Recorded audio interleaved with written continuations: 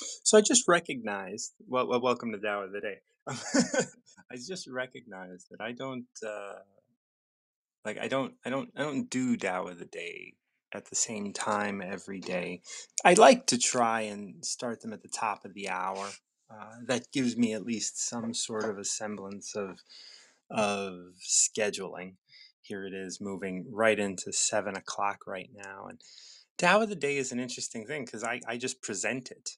I don't, it's not something that I have a plan for. It's not something that, and the reason that I say that is because I just received a message from Inma Abstract here on Wisdom, and I got the message through Instagram, and she's just so grateful for the Tao of the Day, and I'm grateful for her and that she listens and that this is such a beautiful platform. And she mentioned, like I don't use the word channel, but she mentioned that, I channel these. And yeah, maybe that's true. Maybe it's true. Maybe if I were to open myself up to that language, I'd be able to see that some of these are very, very much channeled through me. So if you have a number between 1 and 81 that is burning in your heart, I would love to have you join me and let's talk about the Tao of the Day. The Tao Te Ching is at the core of Tao of the Day. Obviously, it's in the title, and what that is a 300. It was I don't know why I keep saying 300, but it was written 600 BCE. So it's more than 300 years ago. There's no 300 involved in it at all. So I don't know why I've been wanting over the last couple of days to say 300. I'm going to go ahead and take a note of the number 300 and see what that comes up, where that shows up in my life. And this is what I like to do. If something, presents itself multiple times, I like to just take a note and say, what is that? What's going on there? And so, like, if guests come up and they pick the same number over and over, I'm always like, I wonder what that's about. I wonder why you need that number so badly. Maybe we can look at different translations and find new ways of understanding it. So if you have or haven't visited me before on Tao of the Day, I welcome you. And I want you to know that this is a platform where I read from the Tao Te Ching. Once again, the Tao Te Ching was written 600 BCE. This is around the same time scholars say that the Old Testament was written, so it is considered an ancient text. Now, um, all of these things can be argued. They were written, whether or not, the Bible was written, the Old Testament was written then, or it was written earlier, or whatever. I don't want to get into any factual arguments. I just like to just state some things and let you understand why I'm coming here and doing this. This ancient text was written at a time when we were moving from one awakened moment of consciousness and moving into another. And as we moved away from heart opened consciousness and into logic, we were losing we were losing touch with what it means to be reasonable in the world and reasonable through our heart and through love. And that's why I look at the Tao Te Ching as translating to the canon of reason. It is the canon, the collection of writings that help us live a reasonable life. And reasonable to an open heart. Reasonable to an open heart. And that is through that is because as the heart was yielding to the head in our consciousness, we were losing focus on what was important. We were losing focus on how to live life so that we could live more comfortably. And as we have lived increasingly comfortably, we went from like understanding and being excited by all of these little things of comfort, all these little things of technology, from the wheel to to all of the technologies that we have established from that moment in time, from well before 600 BCE. We have, really embraced commerce and embraced commercialism, embraced consumerism, and here we are in a world where We have homes and food and calories that we could never consume. They have so many calories on the market that we're throwing so many of them away. And this isn't reasonable anymore. And we have to recognize that it's not about going back, but it's about going forward. And in order to go forward, we have to understand the feminine of the structures that we have established. So much of this consumerism and commerce and all that's a masculine approach to understanding the depths of who we are and our connection to one another. And so I'm here presenting the Tao of the day. And every day you can pick a different number. Well, for 81 days, and then you have to start looking at them again. But we can also look at different translations. So I invite you up to pick a number between 1 and 81 and see what the Tao has in store for you. I'm not here to teach you about the Tao. And I told the first time Andy Scarantino joined me on the Tao, she said, "Well, I'm not an expert at the Tao," and I said, "Well, yes, you are. You are an expert because you are the Tao. There's nothing within you that doesn't touch the Tao. So you are an expert at the Tao." And I want each and every one of you to recognize that you are also an expert at the Tao, even if you've never heard of it before, because you've been carrying it with you this whole time. Whether you've known it or not, no matter if you're Christian or Catholic or Jewish or Muslim, doesn't matter. The Tao is within you because the Tao is bigger than all of those. All of those are just structures that kind of focus on and hone in on what the Tao is. And at their core, at the core of each and every religion, at the core of each and every philosophy, and the core of each and every atheist is the Tao. It can't be escaped. It can't be found. It can't be pointed to. It can only be experienced. And every experience you have is revolved around this Tao. And you are part of a bigger machine. You are playing your role. And if you turn your back to playing that role, you will be playing your role all the same. There's nothing you can do to separate yourself from the Great Mother, from the Tao.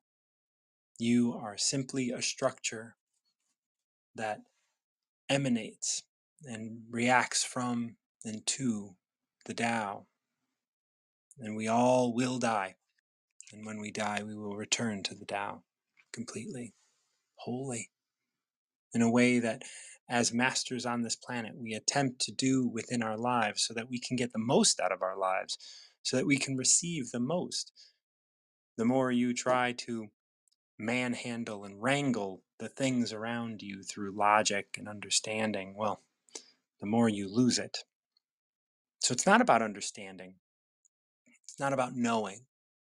It's actually more about not knowing and more about trusting and having faith in without having to understand. I did a talk yesterday on Clubhouse. I'm part of a group, Men's ESN, and we were talking about hugging, and I had to talk about the idea that, like, I can hug you without ever meeting you.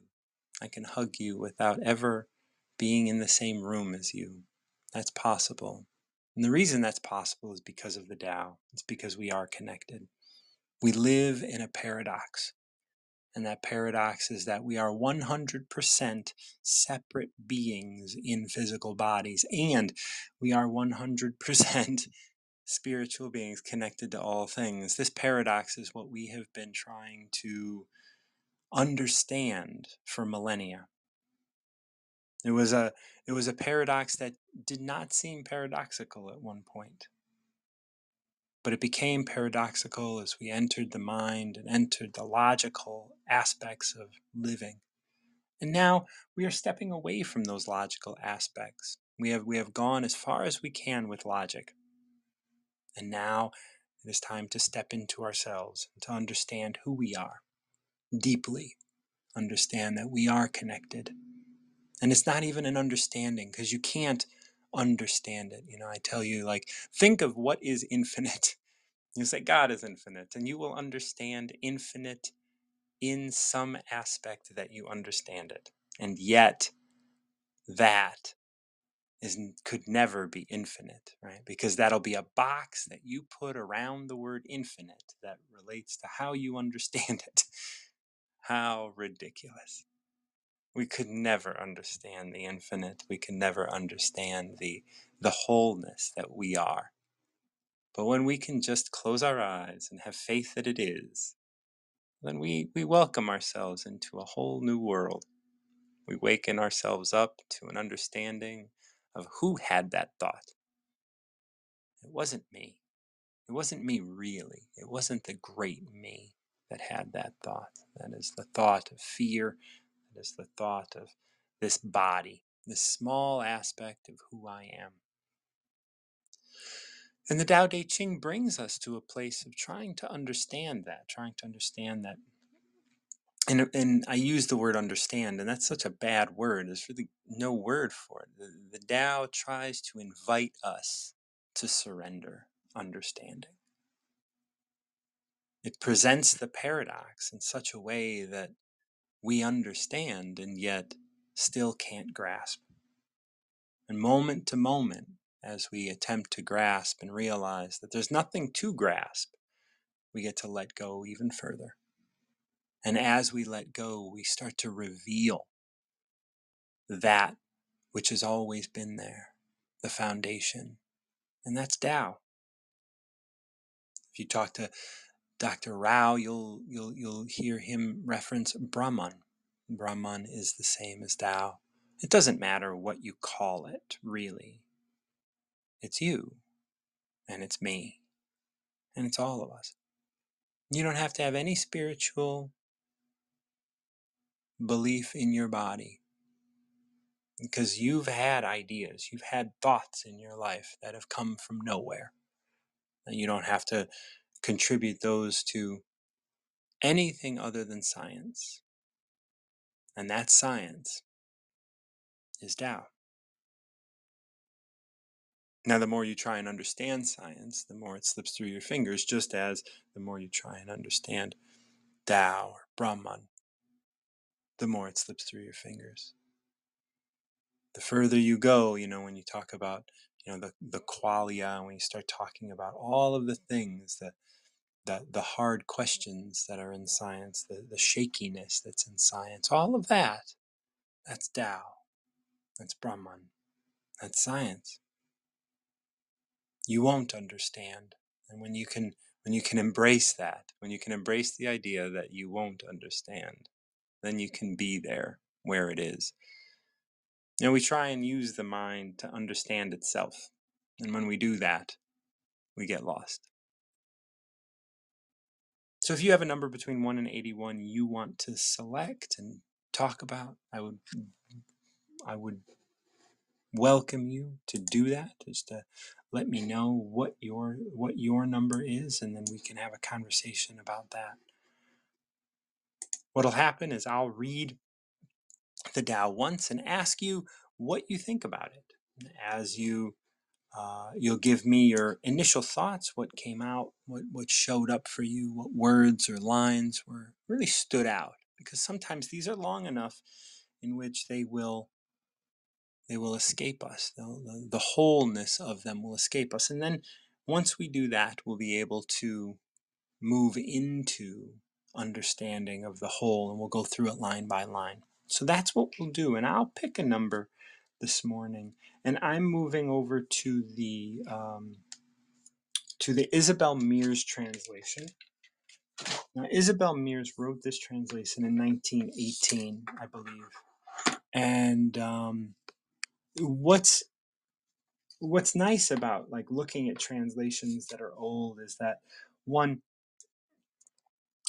she wrote it in a time that is different from today, so I get to experience how her translation is slightly different from translations from 1988 with the Stephen Mitchell translation that I use. So this is 70 years different, 70 years of other translations that informed Stephen Mitchell, 70 years of seeing the solidifying of logic If we think about logic in 1918 and think about logic in 1988, the experiences we've had in those 70 years was huge, especially as it relates to race, especially as it relates to war, especially as it relates to life and death, all of those things. There's a lot in between that. And 1988 is much closer to today, in which we have moved away from logic more. More people have moved away from having having lives that are simply logical. So I'm going to 76 today. And in Isabel Mears, she says, in life, man is soft and tender. In death, he is rigid and hard. In life, plants and trees are soft and pliant. In death, they are withered and tough. Thus, rigidity and hardness are the companions of death. Softness and tenderness are companions of life. This is why the soldier who trusts in strength does not conquer. The tree that relies on its own strength invites the axe. Great strength dwells below. Softness and tenderness dwell above. So I know this verse very well, but I don't think I've ever read it from Isabel Mears' point of view. And I want to point out that this is super clear to me. Even I don't know that I would say even more so than it's the most clear Isabel Mears verse I think I've ever read. And I'm going to reread it, and then we're going to go through it. In life, man is soft and tender. In death, he is rigid and hard. Think about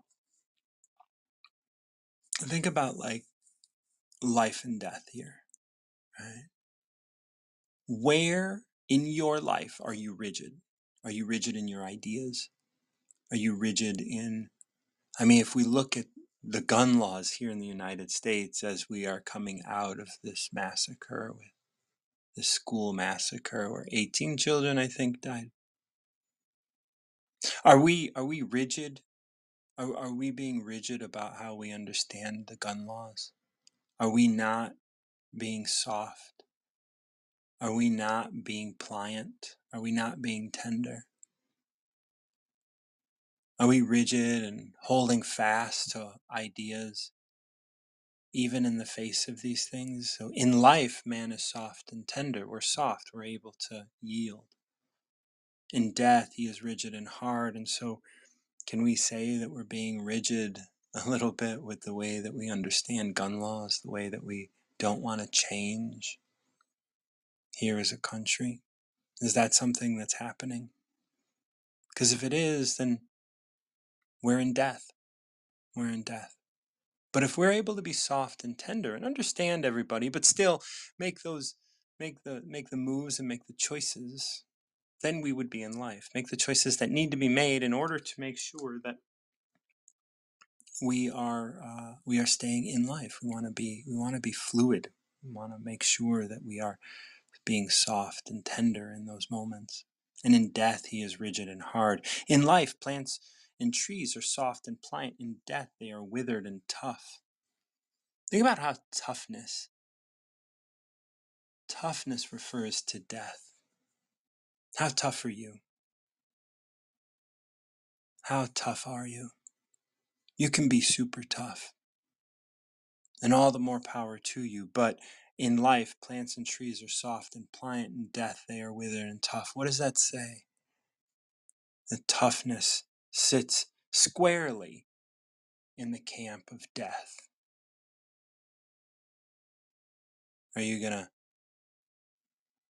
fight until they draw your gun from your cold, dead hands?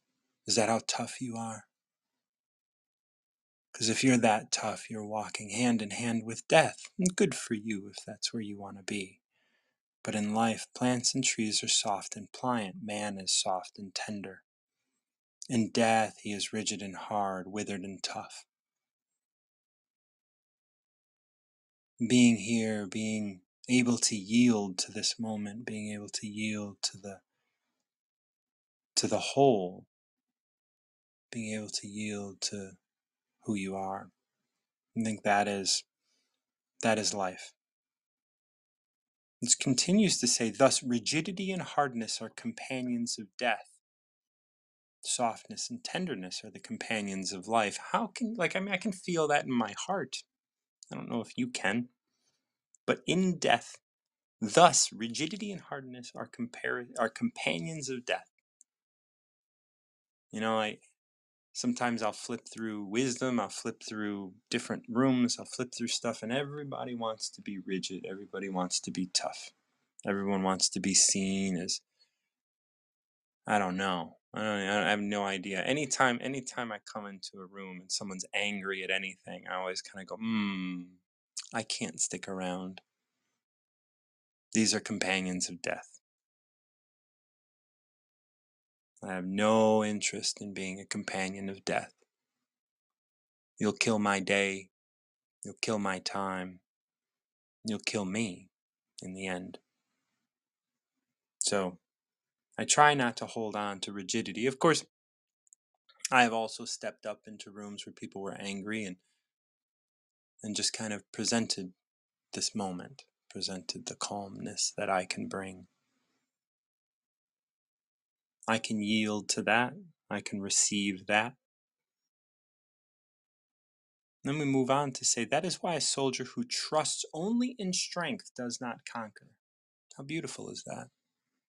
Can you see that? See a soldier who's like, I got this. I'm gonna go just be strong. And like we have praised people like that, but they do not conquer. They do not conquer all. I think of that number 300, and we think about the 300 Spartans, right? That kept their city alive one more day. They all died. They didn't conquer. The soldier who trusts only in strength does not conquer. The tree that relies on its strength invites the axe. You attract attack every time you hold on to strength. When you say, my strength will prevail, you attract attack. There's no reason for you to hold on to anything. It's much more open for you to just receive, just to yield, just to be soft in the moment right now as it is. That's the work we do. That's why a soldier who trusts only in strength does not conquer, and the tree that relies only on its strength invites the axe. It says, look at how big I am. Look at how straight I am. Well, what a great tree for a boat. Great strength dwells below. That's in the deep. Right? Great strength dwells below, but softness and tenderness dwell above. If you can present the world with softness, strength will support that. Your strength, the great strength of the Tao, will support that. You will be supported in that. That was 76. It's such a beautiful, poignant moment right now to have number 76. I'd love to invite you to ask yourself, where in your life is there softness, and where in your life is there rigidity? Where you are rigid is where you are inviting death. Where you are rigid is where you are attracting attack. You're inviting attack. And when you invite attack, you're going to see that attack everywhere. I thank you for listening to the Tao of the Day today. My name is Martin John. If you have a number between 1 and 81 you want to choose, of course, step up. But if you'd like to connect with me, I'm doing workshops every Tuesday, and I have a one-on-one subscription service that you'd be able to join at the moment. So please consider working with me. If you benefit from the work that I do, consider donating or giving me a tip through my links here on Wisdom. I appreciate your listening, and I appreciate you. Thank you so much. And until next time, keep recovering yourself.